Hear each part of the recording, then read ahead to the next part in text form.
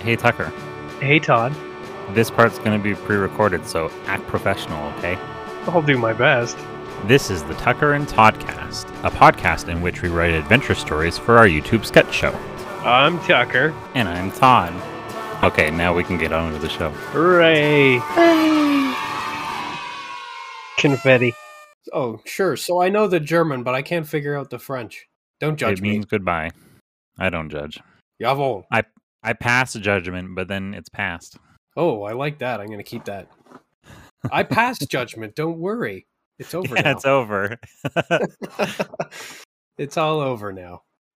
As you slightly stroke the hair. Oh, yeah. Or just like the back of your fingers along a cheek. Do you feel in charge? Hush now. Do you feel in charge? It's an extremely uncomfortable situation. Oh, yeah. The more intimate you can make it, the more intimidating it is. The priest is like, are you going to take the wafer or not? I mean, any situation. The kid behind the counter at 7-Eleven. I was going to call it 7-Eleven. Hell yeah. Absolutely. He's like, you can't do that. I'm in charge here. So you got to grab him by the shirt collar and pull him over the counter and you stroke his cheek really slowly and then put your lips up to his ear and just be like, do you feel in charge? Oh. He never forgets that. That's a story he tells for the rest of his life. I think that's the story he never ever tells anyone and he just kind of locks it away in a box in his brain and never opens it again. Oh boy. That goes in the trauma bin. That is a trauma bin. Yeah, that's a deathbed confession thing. I'm trying to figure out what we have operating for our premise this week. I remember it was something I was excited about. March 23rd. All right, I didn't do any research today. I'm just going to go through everything that we've posted. The alphabetical order versus chronological order. We wanted to bring them in. Oh yeah. The way we describe them, they really should be major players in this. Although maybe they have been and we haven't noticed them. I feel like we would have at least mentioned them when we first proposed that they existed. So I think that they've been talked about in the early stages of the season, but we just didn't say like kind of exactly what they were doing. But we were talking about. Did we introduce them outside of the Premises channel? I really don't know. I feel like we talked about them. I feel like I just brought them up as a like, should we do something with this? I think we talked about them for like 5 minutes and then moved on. I sure hope so, because they should be integral. But if they're not, the chronological order, I feel like we had to have. The chronological order and the alphabetical order are two ancient, are we calling them cults? Ancient sects, at least. Yeah, they're, I mean, they might be cults, but there are also special interest groups. They're like various flavors of the Illuminati. Are they a cabal? Ooh, yeah, I love that word. It doesn't get used often enough. They are two rival cabals. Yeah. Two balls. This is you know how weird do you this is one of my OCD things. Do you store away memories of when you learned words? No, but I do store away a couple of memories of the first times that I've used them. Yeah, I clock encountering them, and I remember learning the word Kabbalist specifically from the Burning Crusade. Nice. I learned Kabbalist from classic Diablo. Well, I guess that would be in there, wouldn't it? Yes, there are Kabbalists and advocates, and they're all the same enemy type. And they what about acolytes? They shit my life just all over the place. Because I was an idiot and I played Diablo as a warrior. I played Diablo 3 when it came out, and I played as a witch doctor, and that's all the experience I have with Diablo. I played it with you for a little bit. Did you? Well, I joined one of your games and killed a thing. I was very impressed with myself because I killed it with some stupid cheese. I might remember that. Whenever that was, 2014 or something. Yeah, it was back in ancient times, during the Nixon administration. Yeah. Anyhow, we need some help from the chronological order. And these orders, the chronological order insists that time should exist in chronological order, Yes, as it does. they maintain the linear flow of time. They're the status quo guys. They keep things going as they are. And if we want things to continue to progress as they are, then we're on their team and they're on ours. So we want that. Right. The alphabetical order want to completely turn reality topsy-turvy. They want everything not in chronological order, but in alphabetical order, which means events go wherever their spelling allocates them. And so what I had proposed in the thread was that the episode begins, I don't know if this is necessary, the episode begins with a deep history flashback of their origins. That's kind of what we're doing now. Because I feel once again that we've already established there was a scenario that took place and there was some character involved, and an offshoot of that was these orders formed. I can't remember what we did with it though. I like this idea though. We can get some text on the screen and it just says 10,000 years ago, and there's Yeah. just like two guys in a cave. One of them has a bone, one of them has a stick, and they're just ugh. Oh, this is how we introduce the forbidden words to the forbidden good sounds. idea. The forbidden sounds. You can't say ugh. But these two guys can't agree about how things should be ordered in a day. Because that's their entire conception of time. It's just from sun high till sun low. Yeah, are they trying to do like charcoal drawings on a cave wall or whatever? Oh, yeah. Yeah. And they're trying to... Even back then, people were struggling to schedule their lives. And so those guys basically are what splits into the alphabetical. One is happy. The alphabetical simply didn't understand the linear time concept, and so they understood the alphabet that they'd come up with. Yeah, he just fully disagreed with everything being arranged based on when it happens. That's awful. That's terrible. Is that why certain words were taboo? Was because they weren't in alphabetical order? Oog, you're supposed to say goo. Does that mean each order actually has their own forbidden sounds? I guess they would. Would the chronological number no negative numbers? Oh yeah, they would be very numbers focused. They probably wouldn't care so much about your vocabulary if they got into the really troubling practice of using words in the order that they were invented in. People would be struggling to ever communicate. Do they also insist that no numbers can be are like infinitely divisible? Is that that's like an existential crisis? That's a heresy. That seems like exactly the kind of thing that would be a heresy. So they have like witch hunts or a blasphemy. I don't remember the difference between them. But that's atheism.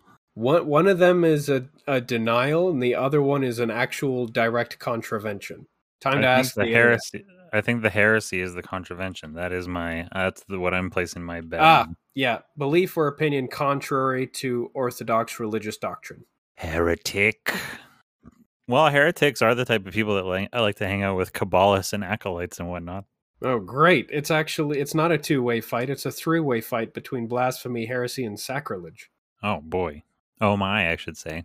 Blaspheme is things said against religion or God, while sacrilege is desecration, profanation, misuse, or violation of something regarded as sacred. And I guess heresy is doing the opposite of what you're told. So blaspheme is spoken? Blasphemy is just speaking out in defiance. I suppose if you say the chronological order is wrong, that's blasphemy. If you say that negative numbers exist, that's heresy. If you use chronology to justify alphabetology, that's sacrilege. Oh, I like that. After 5 seconds of Google, I assume I'm an expert. It sounds like you're an expert. That sounded pretty expert to me. Yeah, well, it's easy to fake. I had the same teacher as Ben Shapiro. Okay, so now that we've established what these things are, the way that we were going to introduce that into our present was that the crew, who are still in the outside, get outside blooped back into the real world, and whatever brief... Oh, I need to read this. The crew are blooped back into the real world, and whatever brief interaction they had with either members of the Order or a MacGuffin, send them on a Da Vinci Code national treasure hunt for another MacGuffin that will be key to factory resetting the God computer. Although we have since decided that rather than factory reset, it'll have to be to a restore point. A factory Right. reset would basically get rid of the operating system. We'd be back to the primordial soup. Yeah, and I like the idea of a restore point, and as we discussed, I like that leaves it vulnerable for later stuff. Yeah, we Moving forward. restore from a backup, but it's probably a buggy black backup. You said it might be a restore point is the threat because everyone thinks it's a factory reset, which might undo history all the way back to 00. Yeah. It might be the chronological order who are threatening to initiate it. In order to restore the integrity of the timeline, they would do anything. Let's never forget that they're still zealots. Right. And then the other parts of the story that I was also trying to bring into this episode were what's going on with Plato, Columbo, and then Jeff Bridges and Fantasology.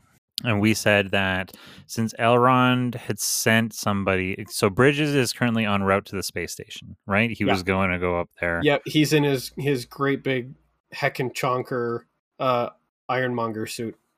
Yeah, headed up to the space station. It's barely going to fit in the hangar.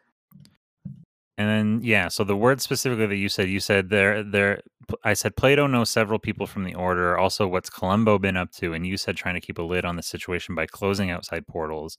And I said I think that's something Jeff Bridges would be up to as well. So maybe if he goes up to the space station and, as you said, hands over the keys, he sees that it's kind of useless to try to fight to maintain a hold over Fantasology because the likes of Elrond and Basilbub together is too much to fight for, so he's willing to hand over the keys and then kind of disappear to start going around Earth and closing portals. Is that what we're imagining? I figure he's smart enough to realize that trying to fight Abaddon at the same time as he's trying to deal with these outside portals is probably untenable. It's just too much of a division of his attention. That and the whatever resources Fantasology really has, they've probably been depleted. Right. Oh, and then, I forgot. And then at the end, that's why it boiled down into perhaps Columbo and Jeff Bridges cross paths. And you said a celestial being in a rogue eldritch abomination buddy cop movie. Do we like that idea still? Yeah, they probably hate each other. And the more they hate each other, the funnier it is to make them work together. I'm just trying to imagine. I need a picture of Peter Falk and Jeff Bridges like smushed into a car together. Yeah, there's Jeff Bridges in a bathrobe with his sunglasses on, and there's Peter Falk in a raincoat with matching sunglasses on. But he's got a cigar, and Jeff Bridges has a White Russian. So Peter Falk is definitely driving, and Jeff Bridges is reclined all the way and is very much of the attitude like, wake me up when we get there. Oh, yeah. That seems very dude. Oh, and then Columbo like takes hard turns the moment his eyes start closing or whatever. Like he does little. Yeah. Can't let him sleep. I just imagine Jeff's head bonking off the window because of too hard of a turn. Then he sits up. What the hell, man? Come on. I guess that would be Columbo's opportunity to give him a dismissive, sorry, dude. I was trying to think of phrases. More thing. I was trying to think of phrases that rhyme with tied the room together that could be applied to a car scenario, but I wasn't coming up with anything. My brain got stuck on fried to the broom, and that has nothing to do with anything. Oh, but a ride a broom is a witch thing. We'll come back to it. Oh, yeah. We should probably give that back to Winona at some point. We really ride the broom together. I think that's something that Tucker and Todd will have to say to each other. Just like in a really brief aside. One of them would say it after Jeff Bridges hits his head on the window. Like on the passenger side window, he gets his head bonked, and then suddenly the audience perspective is in the outside. We ride the broom together. What? I'm sorry, I have no idea what that... And then it flashes right back. They're both like looking around stunned. Like, who said that? Like, where'd that even come from? Did you say that? I don't know. And then the perspective immediately flashes back to the dude with his head pinging off the side window. What the hell, man? What we do echoes into eternity. Okay, so are we staying with them for a while then? How does this come about? We go from does so the episode starts with order history, Yes, we get to and do the then 10th. Oh, we. I think it should come from multiple cuts of history, of course. So the 10,000 years ago, we see the caveman experience. oh Then yeah. 5,000 years ago, we get to see them like living in Akkad or some ancient Sumerian city. Once again, drawing lines in the sand about how best to, do all of these things. Only their ideas get bigger and bigger as civilization and the people in it become more sophisticated and more able to articulate complicated thoughts. Oh, So the list of forbidden sounds grows. do they both have to stay like they kind of end up going underground at some point? I don't know. Or are they both quite like legitimate? Do they become like well-known corporations? I mean, one of them you can tell has a pretty big stake in the public library system. Right. Oh, Dewey Decimal was like Was one of their definitely founders. was definitely one of the alphabetologists. He had his little Illuminati tattoo as a tramp stamp. He's like venerated when you go through like the halls of alphabetology or whatever. They've got like the yeah. hallway with all of the important people. They stop and they look at the light shining down on our famed ancestor Dewey Decimal. One of their saints. Mm-hmm, Yeah. Saint Dewey, yeah.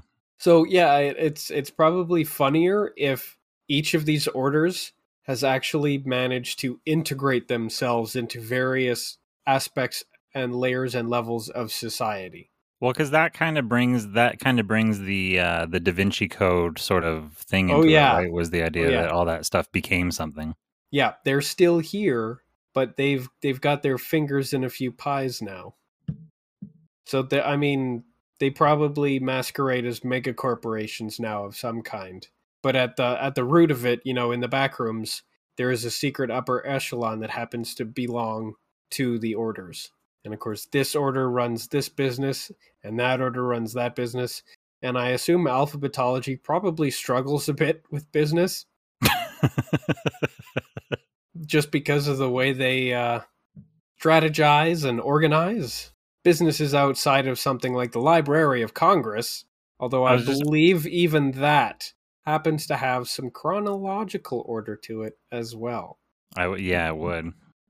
I'm now trying to think of how, like, what I was trying to think if it was like a 3-letter organization that the alphabetical order became, but there are 3 letters that are out of alphabetical order, and that's the sort of they're like, and that's how we knew no one would ever. We were hiding in plain sight. The FBI.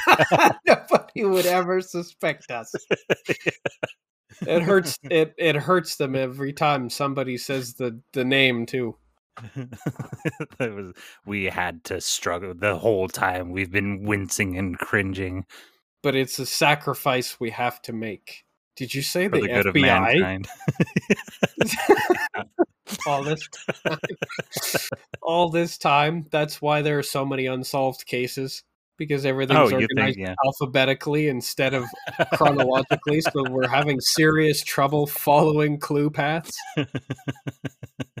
Oh yeah, there's just a million. You go inside I was going to say the Pentagon or whatever. You go in the FBI headquarters, and it's all these meeting rooms and cubicles filled with guys doing the red string mind map thing, but they're all in alphabetical order. And nobody can solve any crimes because nothing makes sense. Okay, we need to invent a new bureau just because of this. Somehow they retain their government funding because of, ties to, I don't know, big pharma. But they're an agency that has basically 0 arrests, except for 1 or 2 accidental ones. And like all the cases where people turn themselves in, those were lucky breaks. And yet somehow they're still in operation. You don't need to be good if you have a government contract. I'm trying to throw in like what would be the one thing that they were good at though, because of their alphabetizing. Organizing a library, not an archive, just a library. They haven't solved a single crime, but have you seen their library? It's immaculate. That is the one thing where there is overlap between the two orders. They both split things up into genre. Oh, so is that how we have some overlap in the story then? Is after we've shown all these different periods that these orders exist and how they've evolved, then we cut to the story the story of Jeff Bridges going to space and then coming back down and then doing heroic stuff at a portal, closes it. Happens that as the portal closes, a figure appears on the other side of it. It's Columbo, and they put together, they agree on some sort of ramshackle buddy cop agreement where you've got a car, I don't. It was going to be hard to get around. Yeah, I like that. They're both like, you. Okay, so yeah. Jeff Bridges' Ironmonger suit gets destroyed by something that comes out of the portal or the portal itself, so he's left without a ride. Right. They both do that Spider-Man pointing at each other thing, you, as soon as that portal's closed, because they were both on either side of it and they didn't know. And so they're like, you, what are you doing here? Well, I'm trying to close this portal and, take control of things. Maybe Columbo's got like an old Lincoln Continental. Oh yeah, it's got to be an old, not like a cool classic car, but an old guy car. It was old when he got it, and he's an Eldritch Abomination. Oh, it's like a Buick or something. It's got wood paneling. That's fun. It's literally the goof. What is that movie called? The Goofy movie. It's the Goofy movie car. Now I got to see this. Yeah, old station wagon. So they're doing their buddy thing, and then so the next portal that they get to, they find a bunch of like black sedans gathered around, and that's their first interaction with the FBI, and they start squinting their eyes like, oh, these guys, they've showed up, we've got to start paying attention to what they're up to. Just to take a step back, I think the moment where Bridges and Columbo decide to roll together is an important piece that should be elaborated on a little bit. Oh, definitely. They both cant their eyes to the now ruined Ironmonger suit, and of course Columbo is now getting into his station wagon. He's getting into his car, and Bridges is just kind of picking through the pieces of his old suit, seeing if there's anything salvageable. And Columbo cruises by slowly with the windows down, and they both just kind of exchange glances, and in unison they probably sigh. And without a spoken word, Columbo unlocks the doors and Bridges gets in. Do we milk that even more then? Were they having some sort of like, because I guess that maybe they have history. Are they kind of ribbing each other, or not even ribbing each other, but having kind of like one of those old man, they're having the grumpy old men kind of back and forth volley. And then as he gets in his car, because they've been having, it kind of trailed off. As he rolls by, Columbo does the and one more thing, but then he notices that Jeff is kind of like, what's the word, out in the cold or whatever? Yeah, Jeff is a bit melancholic. He's got the tear forming in the corner. He's staring forlornly at his suit and then off at some kind of calamity in the distance. I don't know if they have like a shared history so much as they're aware of what each other are and the implications of that. Maybe they do have a history, but it's kind of like an angel and a demon who've never met each other getting together. The angel already doesn't trust the demon because, like, even though they've never met, they've got a preconceived notion as to what the other is. Oh, so I was going to say, yeah, so they don't have a history, but they have like a sort of spidey sense about each other where they're like, They have a shared history of like racial animosity. Right. If what either of them are could be considered a race, a classification, a classification of being. But yeah, a shared history of animosity between their two kinds of beings. Entities. Yes. And being what they are, they both immediately see through the sort of human disguise. Right. Oh, do they have would they both say like, you're not what you look like or whatever? Yeah. And that's kind of an opportunity for us to like see each of them through the other's lenses in a way, which means that Columbo's like a bag of tentacles in a trench coat. It's just something horrifying.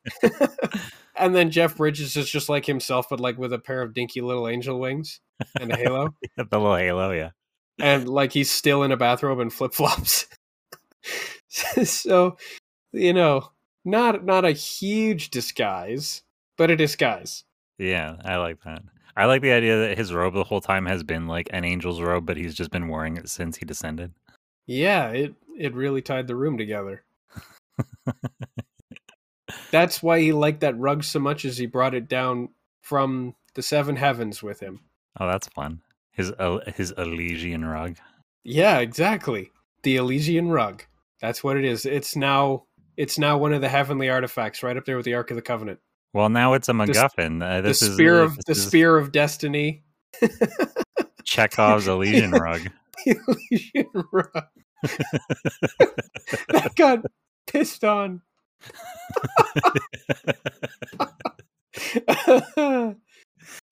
Whoa, okay. We really haven't treated this well.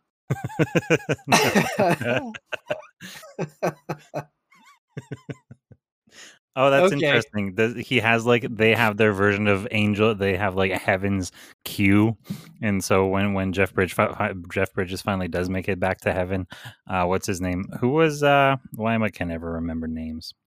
Who was who? Cleese? John Cleese was a Q at a certain point. I feel like he was Pierce Brosnan's Q, wasn't he? Oh yeah. So John Cleese is up there, old man, white hair Cleese, and he sees the state. Good God, at the state of the Elysian rug.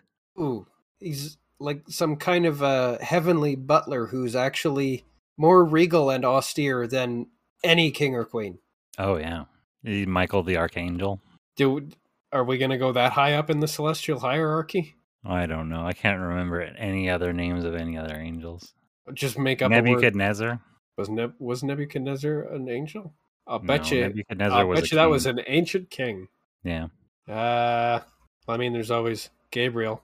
He's like the redheaded stepchild of the archangels. Oh yeah, Gabriel was it? He was important. He was like the mouthpiece or whatever. That was the Metatron. Oh yeah, but also I think Gabriel's was just like a messenger. I think he was too. I think a lot of angels did that job. So I don't know what the Metatron's job really was. He's the manager of the messengers. Like, if everybody can just be assigned to do your job, you don't have a job. It sucks that heaven is a hierarchy. And we have no idea where Jeff Bridges ranks in it. No, that's true. Or ranked. We've established that he's kind of a fallen angel, but it's more like a screw you, Dad, I'm moving out. Yeah, did we make him brothers with Jeff? Yes, Bezos? the Jeffs are brothers. Although I'm pretty sure all angels regard each other as brothers. Yeah, I guess so. No sisters. That's a crime against Angelhood. Angelmanity. Angelity. Human. Angelity. Yeah, you got to move some syllables around. Yeah, I was actually wrestling with masculinizing. Because we've got feminizing. Feminizing is easy.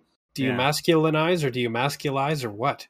Masculinize. I think I'm pretty sure we're not even allowed to. Demasculinate. But I did demasculate. That means it must be masculize. Well, because that's emasculating. Is that a thing? It sure is. Don't Google it though. Oh, masculating. That's the new popular thing on Twitch. I definitely recommend against trying to Google it. You will get some really weird ad pop-ups after that. Some emasticating. I'm on Omegle emasculating. Okay, anyways. Jesus. Well, we're going to Reddit. Cool? We're going to Reddit r/masculating. r/masculating. You haven't been kicked off the RTC at all yet? No, I haven't. And I just jinxed it.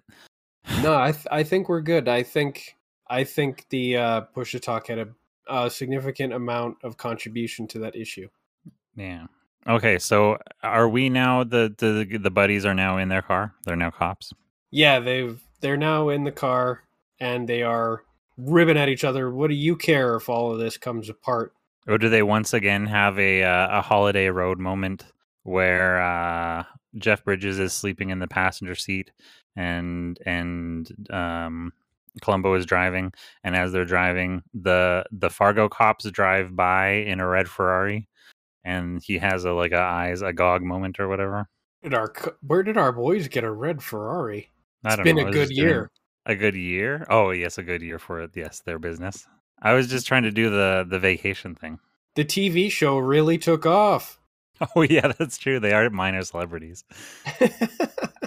Oh, but that's funny. Okay, it's not the Ferrari gig. It's just them following their fugitive. Oh, they're still chasing that guy. Yeah, we passed them. Yeah, we passed them because they're going slow in the slow lane. They're actually pulling into an off ramp to go gas up and stop to eat. They're even splitting the bills these days. Oh yeah, they take turns picking which restaurant to stop at. Yeah. Are you sure you won't come with us? Yeah. All right. Well, where do you want to eat? Oh, then do we even pass them on the highway? Do we actually like? It's part of a montage or whatever. The Jeff and Columbo stop for lunch at a diner, and the Fargo cops are in there having lunch with their fugitive. Maybe they keep running into them. I don't know. Yeah, I think it would be kind of funny to pass them by at one point, and then somehow many hours later we're eating at the same place as them, despite leaving them way behind. Oh yeah, we've left them way behind. Then they're having lunch, and then they see the they three enter, were and they like there. kind of wave at them. They were there before us. What? I thought we didn't respect physics. What is happening? Oh, that's when the chronological order shows up and arrests them. Oh, that's actually a really good segue. These guys have defied the correct order of things.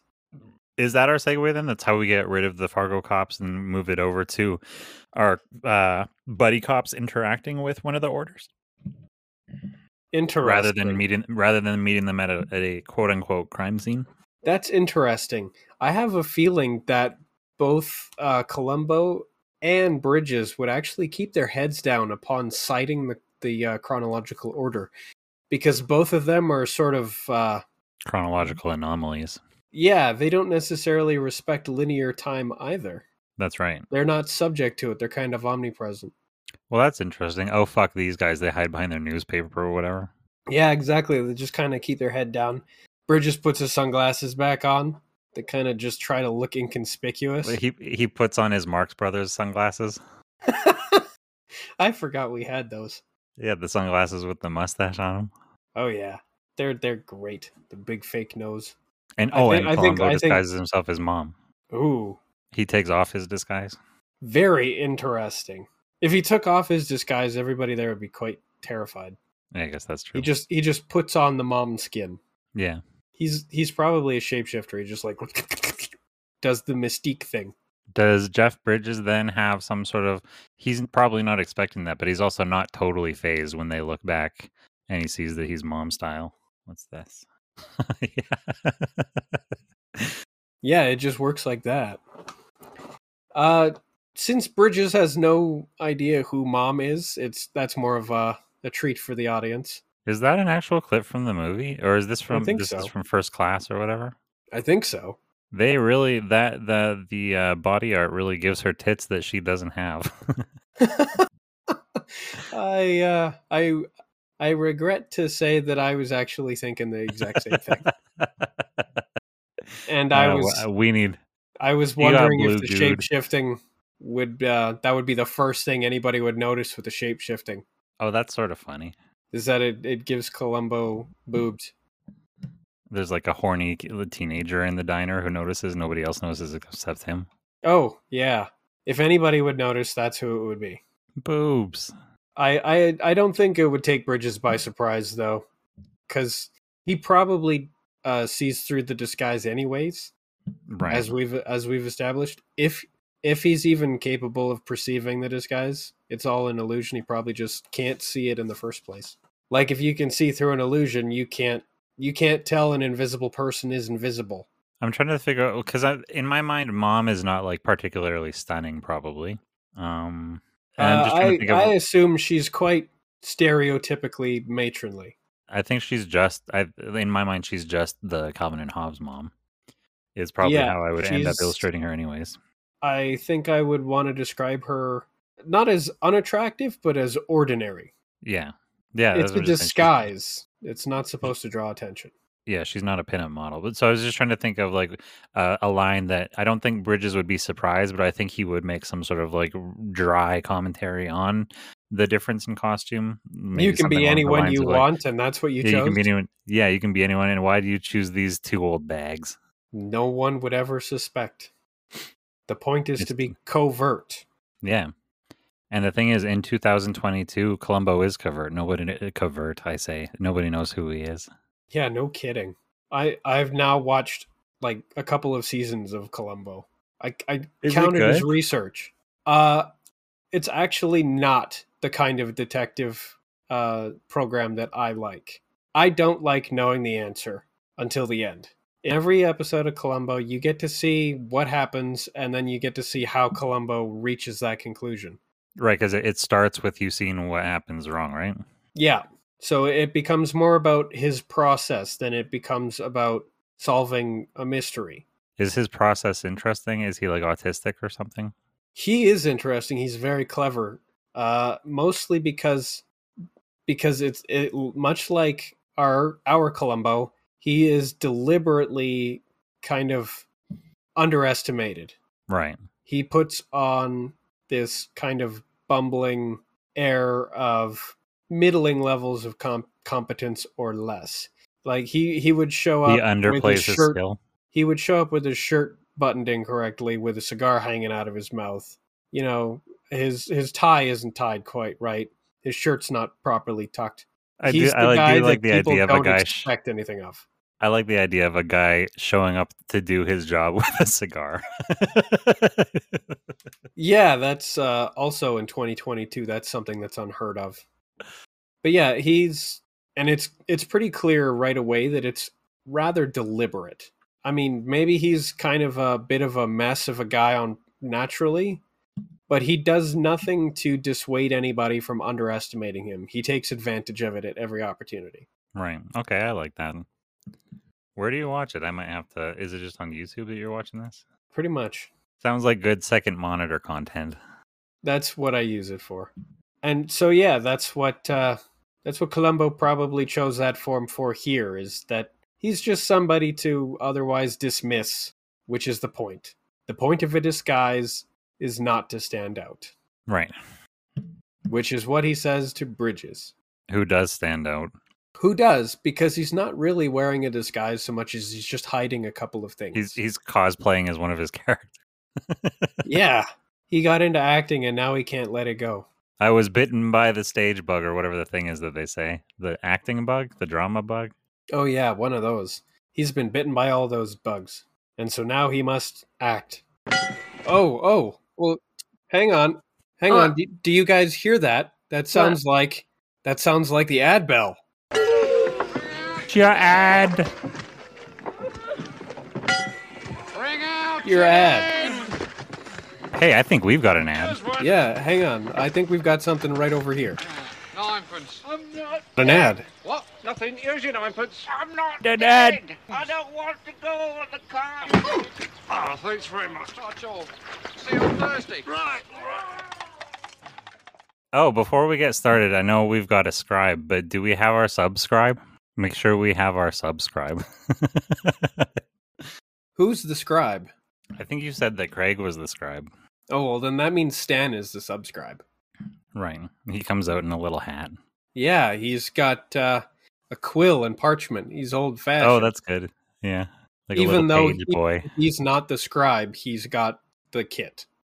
Oh, and the parchment has to come out of Craig, like he's a printer, but it comes out blank, and then Craig has to actually manually write on it. Or Stan. I've already fucked this up. Yes, the subscribe is here. That's good enough. I'll figure out how to make it work later. Hooray! But our problem for tonight that we're trying to write an ad for is that there's too many is it that there's too many masculine ads, or that there's just too much masculinity in the world? The product feminizes or demasculinizes? Oh, man. What's the difference? That's a whole new conversation. What is the difference? And Well, is it a delineating scale? Is it a spectrum with femininity on one side and masculinity on the other? Are they two entirely different value scales that can coexist? My God, the whole world's gone topsy-turvy. I need a product.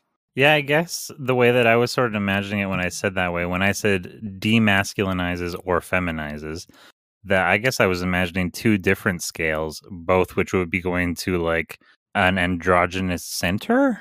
So what it actually does is it degenders. Yeah. So this is the product degenders no matter what the pre-gender was.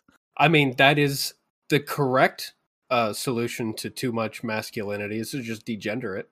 The alternative is to just reinforce feminine social stereotypes, which, I don't know, I'm pretty sure everybody's tired of those. Except for stockings, those can stay. Stockings. I want to You're allowed to quickly keep one through. thing. Women confidently playing sports, doing the cold water in the face and the deep breath, looking in the mirror to go confront the boss or something. A deodorant commercial that had something like that in it. Oh, so how does this ad go? So if it degenders, do we show it degendering all things, or are we mostly showing it degendering masculine things? And then at the end, they're like, but also it actually also works on things that aren't masculine. Interesting. What is an inanimate object that is ostensibly masculine that we could use this product on? Would it be an object that's masculine, or are we demonstrating a trope and then it degenders the situation? All right, let's have a masculine trope, and then we're gonna deconstruct it, degender it. We need concrete examples if we're gonna pull them apart and basically castrate them. Now I'm trying to think of masculine ads, but that's our problem, is that we were saying like we don't remember what feminine ads look like because we haven't seen ads forever. Now I'm trying to think of. Well, that's the thing, is they're highly degendered these days. What That's about true. pump and iron? That's the thing. Men at the gym. That is definitely a thing that would be traditionally masculine, but it's also something that I've seen a zillion and 9 ads of women doing. Yeah, that's Oh. interesting. Because who was it? Was it Gillette that got a bunch of flack because they were trying to like very very egregiously degender or regender their ads? Is that so? So egregiously. So they did it in a way that was actually stupid. Well, they were like coming out and saying like masculine doesn't have to be what we've been saying it has the whole time. Gillette, it's whatever you make of it, or something like that. I mean, they have been selling down 2 different lanes all this time so what they're just trying to shift it all, shoehorn it into a single lane now. They referenced bullying, and so Gillette made like a little advert, like short film, and you know how their slogan's like the best a man can get. Right? Yeah. They replaced it with the best men can be. Ooh. That is kind of spicy. That's a scathing. That's a scathing indictment of all men. Yeah. Okay, well that explains why people got a little bit mad about it. Mm-hmm. They're calling out toxic masculinity. It's basically like, come on, guys, you can do better. But those things are never good when they're kind of paint with a broad brush. Mm-hmm. So then, do we invent some overly masculine situations? Like we open on just like a whole bunch of men who are half naked. They're all shaving. They're all shaving at the same time. They're all in the locker room shaving, and they're like showing off like how manly they can shave. Well, in that case, they have to be shaving with that's not a knife. Or no, they're so masculine that one man is actually shaving his face with another man. Oh my god. Like he's grabbed another man by the face and is dragging his face along his jawline. Look at that jaw. Yeah, he's shaving his jawline with a man's jawline.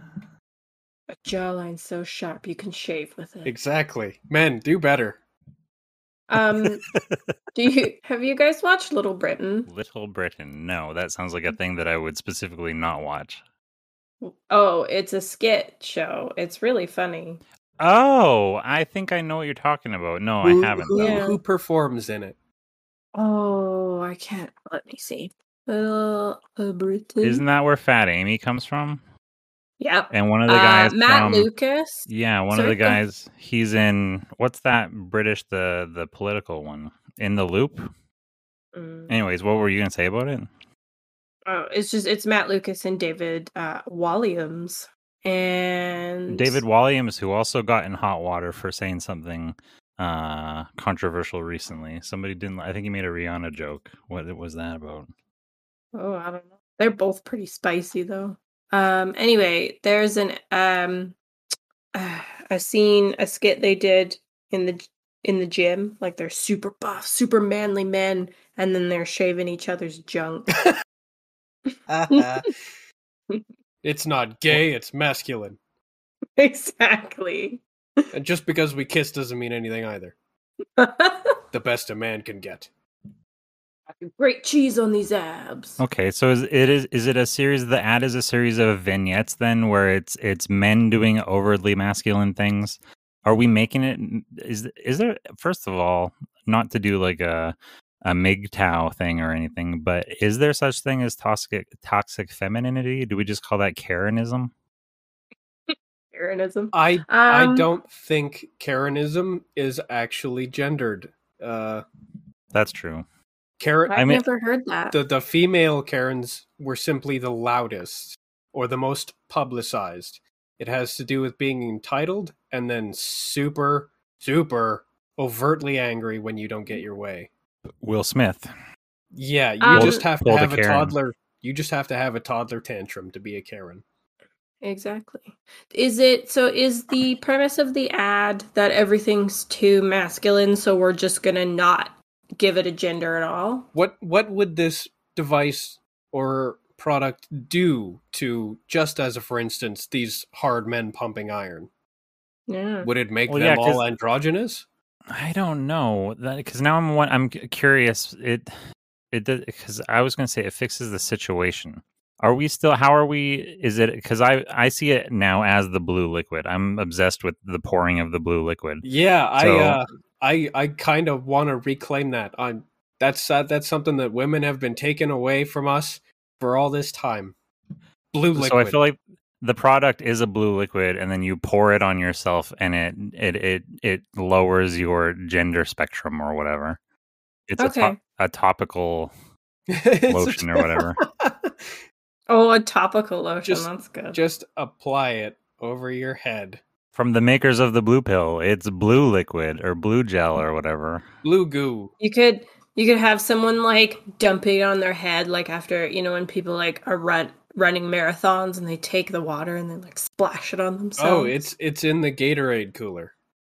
Oh yeah. Oh, is it sort of like a Snickers commercial then? Is we have people who are acting out of pocket, so they're surrounded by people who are all acting fairly normal, and then somebody's being toxic, and then somebody has to pull them aside and say, "Hey man, you're being toxic. You need a little bit of blue goo."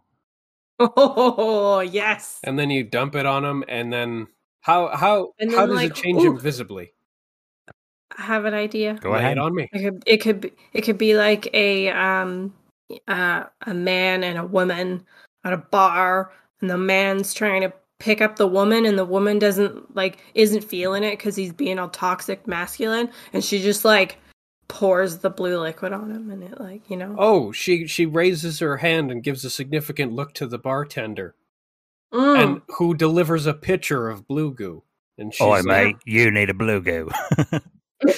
and so she proceeds to then pour that pitcher of blue goo over this toxic fella. What Yeah. happens to him? That's the other part. What would it look part? Yes. But no, but I do want to acknowledge that this is exactly what we need, though, because the two of us, Tucker and Todd, we don't have the first clue about what actual toxicity is. We're nincompoops. So when you say the specific situation of a man hitting on a woman, that's a great example, and that's what we need. So we just need that and two more examples of men being toxic, and then those are the situations we're gonna cure. Well, he's hitting Okay. on her in a toxic way. Right. Yeah. Presumably, she's Yeah. made it clear that she's not into it, and he Absolutely. persists because he's under the impression that women are obligated to give him attention in return for his attention. That's toxic. I Mhm. I follow an Instagram page called Beam Me Up Soft Boy, which is Okay. it's just people who send in like the worst dating app interactions. Oh, I need to follow this. that's like the subreddits for nice guys and nice girls, where it's nothing but Yeah. horror stories of and I like watching both lanes because they're both incredible nightmares. I love them a lot. And some of my favorite is just like there's the trope. My favorite trope is a very aggressive like first message of like, I bet you don't even know the thing that you claim you know about, and then the next message a couple minutes later, which is like, you have mental health problems. But if it doesn't end in somebody insisting that the recipient should kill themselves, then I'd still consider it a win. Oh yeah, definitely. Because But that's how pretty much every one of the nice girls and nice guys things ends up. that's where I'm going to draw my inspiration from. Unless, Jess, do you have a specific example of like a worst, most toxic come on situation scenario? Like a personal one, or Yeah, one or that I or know of? a mutual one that you wouldn't mind sharing if you kept it anonymous or whatever. I mean, does like vague stalking count as toxic masculinity? I don't know. Well, so stalking is a thing. Would you but no, count that as But another?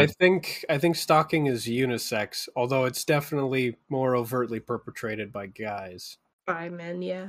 And plus, I think that's a little too serious for the ad. We need something like a little more lighthearted. Something that's low impact, like a guy who's just maybe he's actually kind of oblivious. Oh, is it George McFly trying to peep from a branch? Sure. All the examples I can think of are like men doing stuff to women and the woman like throwing the blue goo at them. Maybe maybe there's room to manufacture like some kind of blue goo grenade. A blue goo grenade, or like a blue goo tactical blue aerosol? Tactical blue goo. You just kind of pull the pin and roll it over, and it just poof. I thought, okay, sorry. God, it's another guy-girl thing. But anyway, they're at the gym.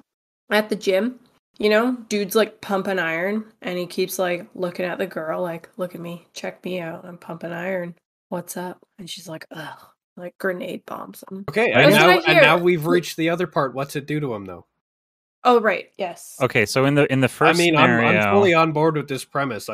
We just need to hammer out what it does. Well, yeah, because you're the premise now is you're giving more examples that are kind of similar to each other. It kind of reinforces that the ad is just, or not the ad, but the product itself has a very specific use. Like, these are the uses that you can use it for. They're all kind of similar. It just yeah, we've established the problem that it's supposed to solve. How does it solve it? What's it do to this guy? Does it physically make him less masculine? Does it shrink his delts? Or does it just change kind of his general energy and behavior? I guess the idea is that it does just it give him detoxifies it. Is it a regendering product, or is it simply just the detox? Because we talk about it being toxic masculinity, it just takes the toxic out of it. We don't want it. Do we want to totally degender the person with the product, or do we just detoxify? I think it would probably be safer to go with detoxify. Then we're kind of just saying, just take the edge off. You're going to need less edge on that. And then that works with visually. I can almost sort of imagine where the guy is, well, actually, since if it's sort of like the Snickers thing where the guy is overly toxic, he looks like Mad Max mode. And then after he gets blue goo sent on him, he turns, I don't know, ideal kind of like normal. Patches on the elbows, kind of just a normie. Yeah, he doesn't necessarily go to ordinary, but he becomes more average instead of whatever that is. And that's probably what we should have been kind of really focusing on from the start, is that these examples are supposed to be like super extreme. This guy looks like he came out of Road Warrior. Yeah, so we can visually. He's got a metal jaw bolted on. What is up with him? He's basically behaving like a pirate. Yeah, I'm pretty sure I heard him say "arr" once. Is the product? Yeah, we're starting at 100 and we're taking it down to like a nice 7.5. And if we're showing multiple examples, does the ad do a little bit of time travel where we go back to different periods where people are being like exaggerated versions of how toxic they'd be back then? It's like it works with time travel. Oh, I like that. And is it funny to do it to a woman just once who's getting carried away? Oh, 100%. Just like, oh, yeah, definitely. Just like right at the tail end of the ad, it's like, and don't worry, it works on women too. And then you've got one lady who's like throwing a vase at her husband, and then he just like gives her a spritz. I think you could even tag that with where you have like several examples of men who are being over toxic, being detoxified, and then did you get muted? What happened there? Oh, I don't know. I muted myself so I could clear my throat. Oh, that's very polite of you. That's your cough button. Yeah, well, since I'm on voice activation, I don't want to do that in your face. No, I appreciate that. I would not have thought to do that. I think I've cleared my throat several times into the microphone. Oh, anyhow, how rude! We're gonna have to detoxify you. Yes, detoxifying. Okay, so the several examples of men being detoxified, and then an example of a woman being detoxified, and she looks all crazy and Mad Max Fury Road. Maybe she's actually what's her name? Well, it's Annabelle. That's Annabelle to a T. She is a space pirate. Toxic. Like, she's a cybernetic space pirate.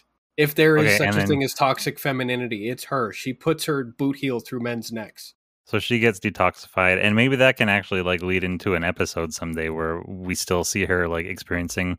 She's come slightly back up the spectrum, but there's residue or whatever. But anyways, the final tag. Every now and then she pets the dog. After it works on women too, so we see the she pirate being detoxified, and then it cuts to another woman who is screaming and getting out of key. Oh, no, maybe that doesn't work. Maybe it's one of those ladies who screams at the cops. Well, I was gonna do a joke where there's a woman screaming and being toxic, and then you throw the blue goo on her, and it turns out that it was a man. But I don't see how that actually makes any sense. That's too spicy. I think that's it. I think we're good. Do we have? I also right after that, after it's like it works on women too. I think that's the time for the introduction of the tactical blue goo, where it shows a very brief scene of somebody doing a breach and clear, where they pull the pin and roll it in like it's a smoke grenade or a flashbang. Works on an entire toxic room. Oh, that's interesting. Somebody throws somebody throws it at like a Unite the Right rally. Poof. Or a frat party? Yeah, I suppose a frat party is very likely to contain a few of those kind of doofuses, but I'm pretty sure at a Unite the Right rally, it will turn everybody into not quite a Nazi. Yeah, like a car auction. Everybody's there chanting blood and soil, and then suddenly the blue grenade goes off. Oh, that's interesting. A sporting event. Bane shows up. I've gathered you all here. Nobody cared who I was until I pulled the pin. Okay, I think that's gone on long enough. We've kept Jess for long enough. I think we've designed our ad. All right, we have squeezed the juice out of this lemon. I think so. Are you happy with it? I'm happy with it. Yeah. I'm happy. Okay. Did you want to do? Oh, is there a wand version? Oh, no, it's fine. I like the blue goo is good. I just thought of it, but we start off trying to call it blue goop, and then what's her name comes in and sues us. Gwyneth Paltrow gets all up in our business. Yeah.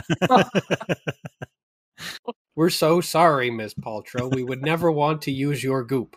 Speaking of which, could you look over there for a moment? Splash. That's fine. Did you want to do this stroke waffle? Oh no, we sort of talked about that last week. We kind of rushed through it. I don't think we have. Okay. What did you add to it? I saw there's something about cardboard.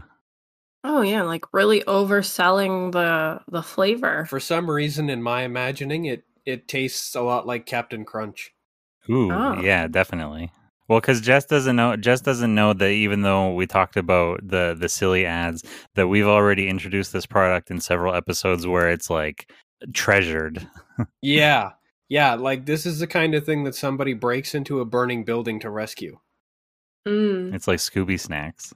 Yeah, it's going to define everything we do from now on, I think.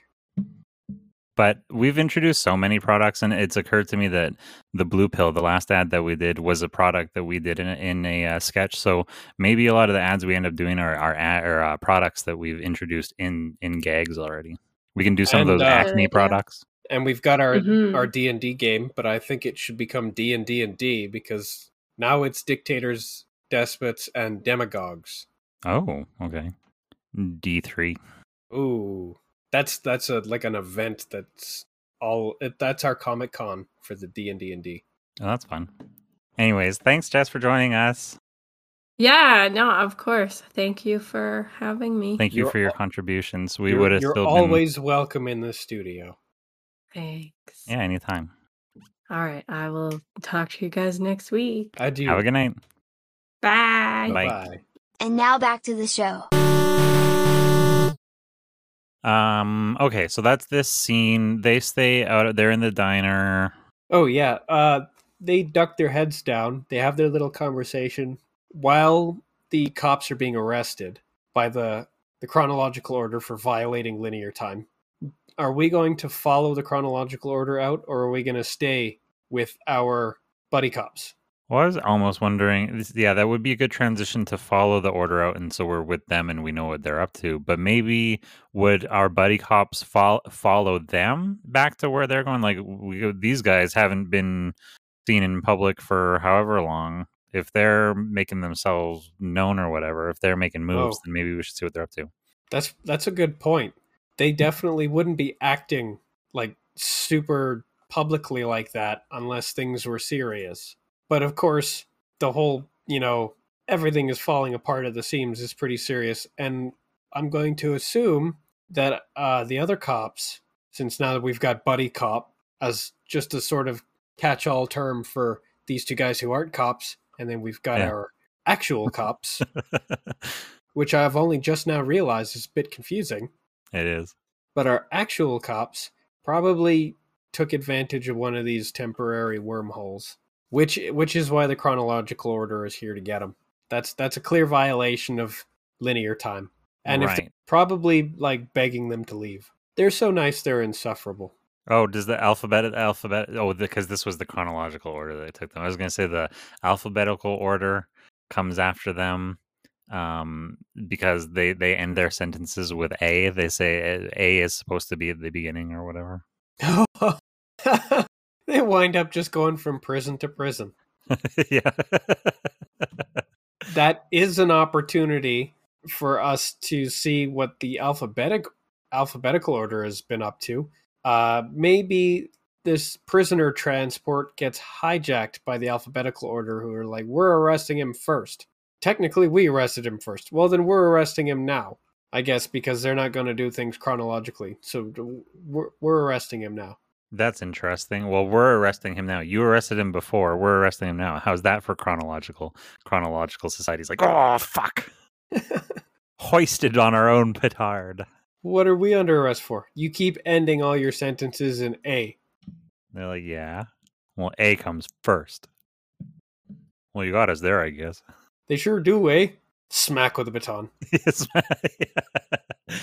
I do like. So, is it a whole like action movie sequence of the like in any time? I guess I'm imagining, the Dark Knight or something like that. Like it's a prison break in a prison convoy. Yeah, there'll be the prisoner transport vehicle, and it'll have a small escort of another vehicle or two. And I'm going to assume they get boxed in at a set of lights or something. By the other order. Yeah. I'm going to assume that they actually non-violently box them in, but then also like pull out rocket launchers and stuff totally unnecessarily. But only after they've successfully boxed them in. Don't go anywhere. Ching, rocket launcher. Is there just something like a vulgar display of power? I was going to say, is there some way in which they alphabetically box them in, but I can't think of anything. Oh, it's done as the letter B. B formation. Go. It's just like one flat line and then two balls. Wow. They do it slightly incorrectly so that from an aerial perspective it does look like a dick. Makes their squad leader kind of angry. I was just thinking of other letter things, B lines. One thing we didn't elaborate on is any kind of scene set on the Abaddon station between Jeff Bridges and the executives there. Yeah, I kind of breezed over it. This is like the handing over of the keys scene? Yes.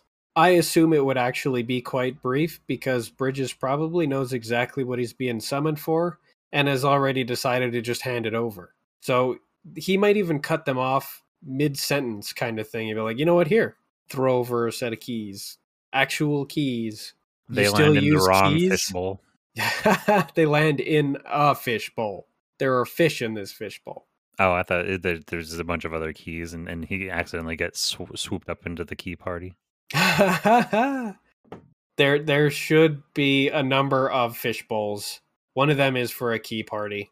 I think maybe the keys will do a slow motion kind of thing where it's like a dramatic basketball scene where the keys are gonna kind of glance along the rim and it looks like they're about to fall into the wrong fish bowl, only for them to actually bounce off and land in an actual fishbowl with fish in it. Just several fish bowls set up on a desk. Yeah, Who why are keys in there? the fish bowl? Why are they even there? And then Annabelle comes by and puts her keys in the key bowl. What has she got to lose? Her keys. Those are definitely not actually her keys. She stole them from somebody for sure. And there's just her fake keys for the key party. Yeah, for later when everybody decides who they're bringing home at this swinger get together. That doesn't exist and we're never going to discuss again. No. So he hands over the keys, but he definitely needs to have trouble squeezing into the hangar in the Ironmonger suit. And maybe he's so intimidated that he keeps it on during the meeting. So he's sitting at the end of a table on top of a crushed chair. Oh, that's interesting.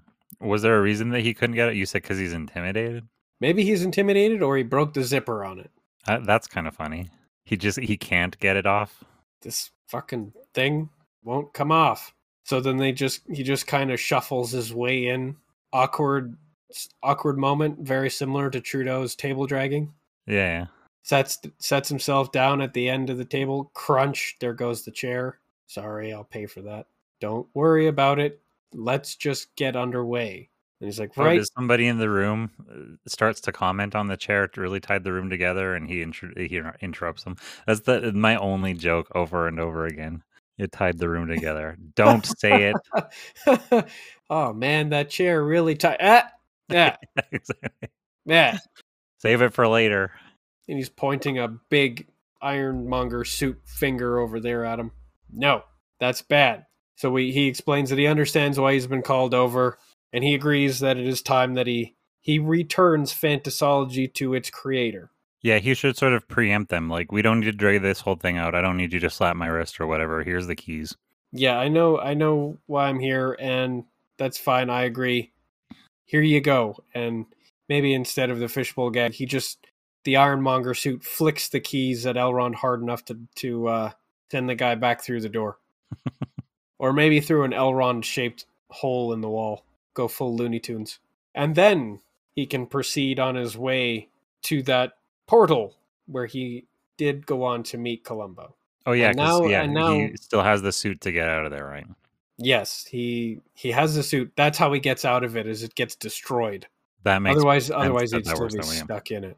Oh, and maybe that's why he was having the emotional moment with it when it was broken, was because earlier in the scene when he's like, he can't get the zipper undone, he's cursing it. So he's like setting up the relationship with the suit. Now he feels bad.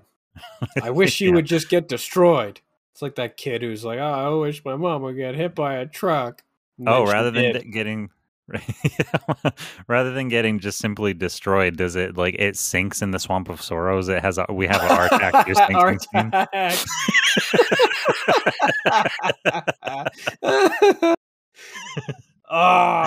I remember being in preschool and watching that scene, and there was a large pile of people who started losing their minds. And I was watching the entire thing, unaware of the relationship between this boy and this horse. Yeah, exactly. I was just like, why is the horse sinking? And why is he so sad about it? I don't think it struck me either until I watched it again as a teen. And then as a teen, it like really emotionally ruined me. Oh, yeah. I definitely revisited that scene later with a totally different set of eyes. But and I still sometimes wake up in a cold sweat. Artax!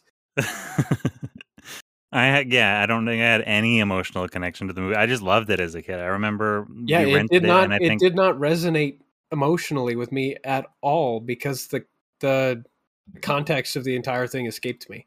to me it It's was not. just It's not that I was a fantastical. little. Yeah, it's not that I was a little sociopath that didn't have any empathy.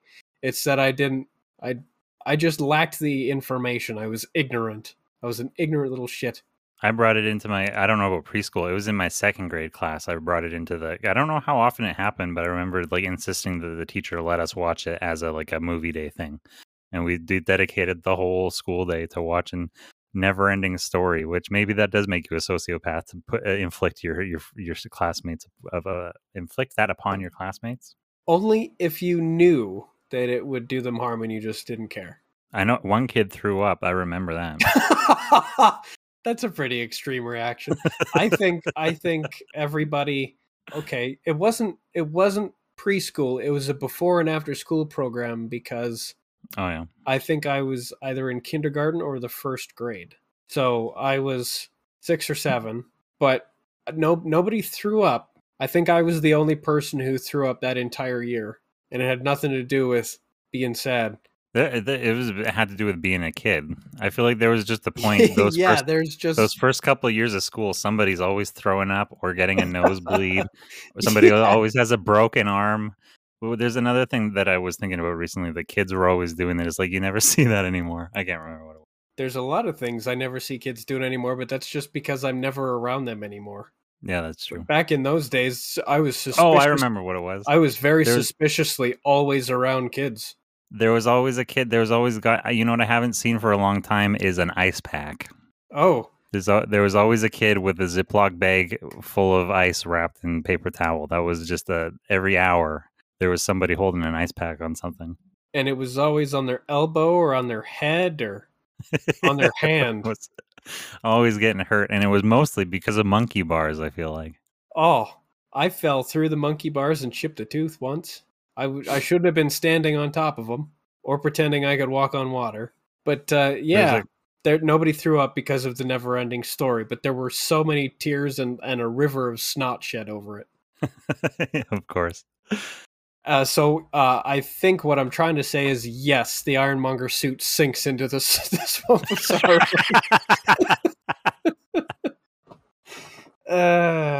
Yeah. It sinks in and he grabs it by the reins because now it has reins. Artax! Oh, he's just full. He's losing it. That kid acted. That was some scenery chewing. Oh, yeah. You're sinking. I think that's part of the severe resonance that I got later. It was almost like I had built up a charge from the very first time when I didn't understand it. So that when I finally did understand it, it was actually that much more poignant. And that severe case of overacting, that scenery chewing, that's what made it so strong. Stronger his reaction, the stronger my reaction. And now the only thing that makes me cry nearly as much is when Bruce Willis throws Ben Affleck out of the ship and dies. Bruce Willis, Ben Affleck, what is that? Armageddon. When Liv Tyler is crying and saying goodbye, Daddy. All I can think about is Liv Tyler crying, and I'm like, oh God, what did Aragorn die? But no, it was Bruce Willis, someone even more precious to me than Aragorn. I feel bad for Bruce Willis these days. He's not in any good movies anymore. I really liked Red. I liked Red. Have you heard of the operating assumption that Bruce Willis has dementia? I have not heard that, but I haven't really seen any evidence for it besides Demi Moore. The evidence for it is that he's just been doing this slew of like nobody's seen or heard of them movies. He's just trying to make as much money off of doing these little like Z roles as possible, and I guess he can't remember any of his dialogue in any of them. I have a feeling that has something to do with the same thing that Marlon Brando is doing, is that he just didn't care anymore. Yeah, it could be. He's getting old now. He doesn't really want to do this anymore, but he's expected to do it. I don't think his heart's in it anymore. I don't see how your heart... I don't see how anybody does anything for more than 5 years at a time, but especially like 15 or 30 or whatever. Being in films is something that I could imagine doing for a very long time, so long as they were different enough. but he's been Yeah. in the same movie 60 times. He's been playing the same guy for his entire life. Yeah. Yeah, like every single one of them has been a different flavor of John McClane. Okay, how should we wrap some of this up?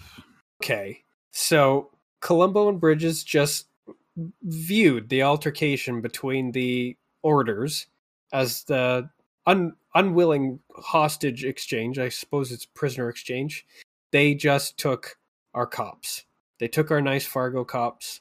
Those are some nice boys from Minnesota. They took them. And now the alphabetical order is racing away towards their compound. And also, they're making immediate use of one of the portals because they aren't subject to linear time. Oh, so do we have the buddy cops, the Jeff and Columbo? Are they observing from afar as this exchange takes place, and then they are able to muse to each other? Like both orders are active right now. Suppose the emergence of the chronological order during a time when time is starting to get loosey-goosey makes perfect sense, but they would probably be pretty confused as to why the alphabetical order is also getting really active. I know that we know why. They're hoping to take Right. advantage of the situation. But would our fellas figure that out? Because they were introduced to in the diner. They were introduced to chronological order. They get held up and exchanged with alphabetical order. Who Oh then yeah, so that would be disappeared? it makes sense to me. So that they would muse that it makes sense to me that the chronological order is active and trying to do something about these portals. But what is Yeah, but now the what alphabetical are the order is what are the alphabetical's stakes in this? What do right. they care if time gets upside down? So did they decide then to go off and investigate that? Let's follow them and see what's going on, and maybe we can save those nice, kind boys. I think Bridges would probably insist that they go and save the nice, kind boys. Columbo doesn't give a shit. But he does want to know what the alphabetical order is doing. So that is definitely the direction that they should be going in. Too All bad right, they just you are the disappeared angel in a on my portal. shoulder. They just disappeared through yeah. a portal. Which, we've got an outside entity sitting there in a trench coat. You've been closing portals all day, Columbo. Why don't you open one and follow them? Oh, fine. You are the angel on my shoulder. On one condition, I get to smoke in the car. Yeah. And one more thing. And then they go. Yeah, he's got to do a Columbo- list. I've got Yeah. conditions. He gives his list, and one more thing. I smoke in the car. I get to smoke in the car. With the windows up. That makes everybody in the entire diner cringe. That's like farting in an elevator. It's just bad to do. Like having a very public cry. Just basically forcibly subjecting everybody around you to you at your worst. Or slapping a comedian. On live television in front of an audience when you're a role model.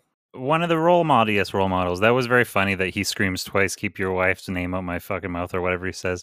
And it made me think Keep your of that. wife's name out my fucking mouth. Yeah, keep my wife's name out your fucking mouth. Yeah. Keep I your got wife- to cut the order. keep your wife's dick out my fucking mouth. Yeah, exactly. But it reminded me of that Eminem Will Smith don't gotta cuss in his rhymes to sell records. Well, I do. Well, Will Smith don't gotta cuss in his rhymes, but he does have to cuss on public TV to keep Oscar ratings up. Yeah, I guess. I don't think it was staged. I think he was an idiot. No, I've come around. The problem is I was only seeing clips. So my introduction to it was I was seeing thumbnails all over the place of like the slap heard around the world, which I think I already asked this, but wasn't that the Archduke Ferdinand line? The shot heard around the world? Yeah, isn't that where that comes from? Or was that Kennedy? It sounds like the shot heard around the world is a phrase that refers to the opening shot of the battles of Lexington and Concord on April 19th, 1775, which began the American Revolutionary War. Ah, okay, Revolutionary War. Anyways, I thought it was kind of funny, like taking a line that the heard around the world is a war starting line, and then we're slapping it onto this goofy interaction that took place at an awards ceremony for a bunch of circle jerking wannabes. Yeah, it's a dumb altercation between a man-child and an aging comedian. Like, every single aspect of it is sad. Yeah. And once again, the as we kind of pointed out, how quickly it just changes. One thing, one take that I enjoyed was, can you imagine if Trump was still president? This is all that anybody would be talking about. And if anybody tried to bring the concentration back to the war crimes being committed across the pond, there would be people like happily bringing it back to. But Trump only wants to talk about Will Smith. If Trump was still president, Ukraine would probably be in ruins all the way to the border with Poland. Poland would be in ruins. Austria would be in ruins. Yeah. America would finally have pulled out of NATO, and then the entire situation would have destabilized, because as soon as one thread starts pulling, they all start pulling. So I think Europe and other Western nations would have pretty badly failed to galvanize and unify in the way that they so magnificently have if that, bloated Cheeto was still president. Well, he's still doing interviews claiming that if he was still president, like when he was president, the relationship with Russia was the best it's ever been, and he was the only reason that Putin has been sane for the past over many years. Oh yeah, he was so hard on Putin with how hard he was tonguing Putin's nutsack. And that's exactly what he would still be doing, because that's basically what our make-believe version of Trudeau is. He's a wannabe authoritarian. Yeah. And an obvious demagogue. He idolizes autocrats and dictators. He doesn't play tough with them. He pats them on the back. Yeah, he aspires to their legacy. Yeah, he respects them and he wants to be them. And I think that has everything to do with the fact that he's a businessman, or at least he thinks he is. Businesses are run authoritarian style. Why does anybody think a business person would make a good president? Because all they hear is the word leadership. Yeah, very different kinds of leadership. Businesses are not a democracy. They are authoritarian, which is hilarious because under, at least theoretically, on paper, in communism, business is a democracy, while the political system is a dictatorship. Yeah. So it's the exact reverse in our system.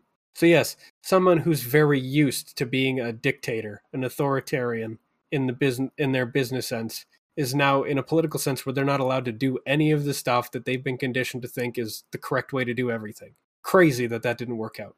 Anyway, tune in again next week on Everybody's an Idiot But Me. Tune in again next week on our episode about how everybody's still an idiot but me. Should we officially change the title of the podcast just so that we might actually get some more clicks out of intrigue? I think some of the ones with spicy words in the titles get a lot of special clicks. Like the Nefarious Turf got a lot more traffic than just about any of the other casts. It does, and it did set off a little thing in my brain going, maybe I should be a bit more clickbaity. We need to be hopping on trends a little bit harder. YouTube basically forces people to do that because of the way the algorithm works. Yeah, but I don't want to. Yeah, I mean, my integrity is not worth much. No. Did I tell you that I briefly started? I watched a video on like how to gain 1,000 viewers in a month or something like that. Yeah. And so I started following the steps, and it was actually working. But then the moment it started, like the first few days of it working made me go, "Woo, this is exciting! I actually want to follow this carrot for a bit." But after a couple days of following the carrot, it's like I'm just following a carrot. I hate this. I don't want to do it anymore. Yeah, carrot on a stick. That's not good enough. Yeah, I don't even like carrots. Yeah, come back with a sautéed raccoon's asshole. Yeah, exactly. Give me some deep fried tortellini shells, then I'll follow that on a stick all over the place. Something with a bit of protein. Yeah, and some cheese. Oh, carbs and cheese. Like a nice big piece of garlic toast. Yeah, give me some chicky nuggies on a stick. I'll follow those around. Chicken tendies. Yeah. Mommy made me some microwave chicken tendies. She put them on the stick. I got a job. That's great. Okay, so does the scene end with our buddy cops driving into this outside portal and then it closing behind them? I think that's a pretty good ending. It tells us we know what they're doing. And it means they're going into the outside, which is where we've basically left the rest of the cast. Oh, that's a really good point. And So it's an opportunity for them to encounter each other during this little chase. yeah, I agree. And since because we have so many different authority like police departments in the outside that we've already come into contact with, they can start kind of crisscrossing with each other. Is the alphabetic order the are they actually that are they located in that church in Kansas? Oh, there was something in there, wasn't there? There was, and I forget if we had really hammered out what it was or if it was like a one-time jokey group that was just in there. Oh man, I will have to go back and figure. I can't imagine that I can search for it. Because naturally the chronological order would not have anything to do with that place, but the alphabetical order has no reason to stay out. Right. And if they're feuding with the chronological order, it's probably the best place to have their headquarters. The only text when I search cult within the side scroller thread, it mentions fantasology activity in the church, but that it doesn't. We're not committed to anything. I haven't put anything in there in the game yet. I definitely recall us discussing them being like outside cultists, which does fit our fantasology thing, but that doesn't necessarily preclude them being members of the alphabetical order or having ties to them at least. Yeah, we could establish at some point saying that fantasology branched off from one of these orders at some point. It may well have, and they may still have cordial relations. Yeah. Relations that are being dusted off now that the outside and reality are kind of becoming buddy cops themselves. But that would be interesting. So we're saying that the alphabetical order has a headquarters in the outside. Is that because of the chaotic nature, they are able to have better access to time reordering technology or whatever? It's Pretty easier much. for them to reorder time alphabetically from there. Okay. Oh, and because the outside in its nature goes against the nature of linear time chronology. The outside goes against chronology, so the chronological order never goes there to pursue them. Yeah, that's exactly what makes it such a great headquarters. Is where's the best place to run away from your enemy? Is the place they will never ever go. Exactly, because it's their antithesis. Yeah, that whole place is anathema. Okay, I like that. It's one great big no-no zone. So they can take shelter with their friends in fantasology. They're card-carrying members. Yeah. Actually, they probably should be a splinter group within the fantasology cult there that are kind of just in it for convenience. They have ulterior motives. Oh, that's interesting, especially if one is a splinter group of the other. Like there are still some people that are part of the other that are like orthodox chronologists or orthodox alphabeticists or orthodox and the thing is the alphabetic order is premised on kind of using the outside for their own ends, which would likely be regarded as heresy by a lot of the proper outside cultists. Because if the outside is the object of worship, then you don't use it. Oh, right, because we said that the people who were there were sort of like children of Adam. Yeah. Right. But that doesn't mean that there aren't, wolves in the hen house. Yeah, for sure. So that's a place that they could easily integrate with and use as a safe place. Because, of course, the alphabetical order still has lots of business interests and other ties in the real world where they ply their library trade, the Dewey Decimal System, for St. Dewey. For St. Dewey and his card index. Yeah, that's who they pray to. Do the do. Do the do. It's like doing the stations. It's like praying the rosary or whatever, the Stations of the Cross. You have to like contemplate each decimal point or whatever. Oh, yeah. There's got to be some kind of gesture for the Dewey Decimal System. Anyhow, I think this is this whole episode. I think that as well. The last scene is them driving through the portal. We'll catch up with them next episode. Yes. There are many spinning plates that we want to catch up with. But we finally dealt with the orders and our buddy cops. Yeah, we brought them into it. I'm satisfied with that. Yeah, we had some laughs. This was a good episode. I was warmed over shit last week. Me too. I was pretty tired. I was dragging my heels through the whole thing. It was still funny. I agree. I laughed at it upon listening to it. It just, we weren't laughing. It wasn't high energy. We've done that before too. Yeah. Where we're low energy, but we still deliver. We just aren't laughing along with it at the time. Yeah, I mean, I'm very confident in the ideas that we have. I don't believe in not doing double negatives, and I enjoy using them. So I never don't like I've already lost track of where we are with this. our content. I can't follow double negatives. No. I can't not fail to follow double negatives. Is that a triple negative? I can't not fail. Well, see, that's where I start getting frustrated when people say that Fail a is double a negative value. I hate that. I don't think that should factor into the language. I don't think you should not be able to say a negatively charged word like fail or deny. I can't deny. You're supposed to say I can approve or whatever, the opposite. I dislike that. I don't think that should be a rule. Well, first of all, I don't believe in rules in the first place. I do believe in negative language, but I don't believe it's bad. Right. I believe that sometimes the only clear way to communicate something is using negative language. I think the only rules for language, it should be to stop using as many commas. Less commas, that's it. Fewer. Yes, fewer. Okay, we're using words correctly.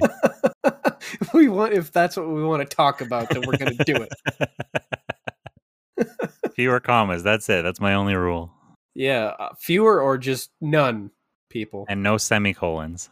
What? I love the semicolon, even though nobody knows how to use it correctly. That's why I hate the semicolon.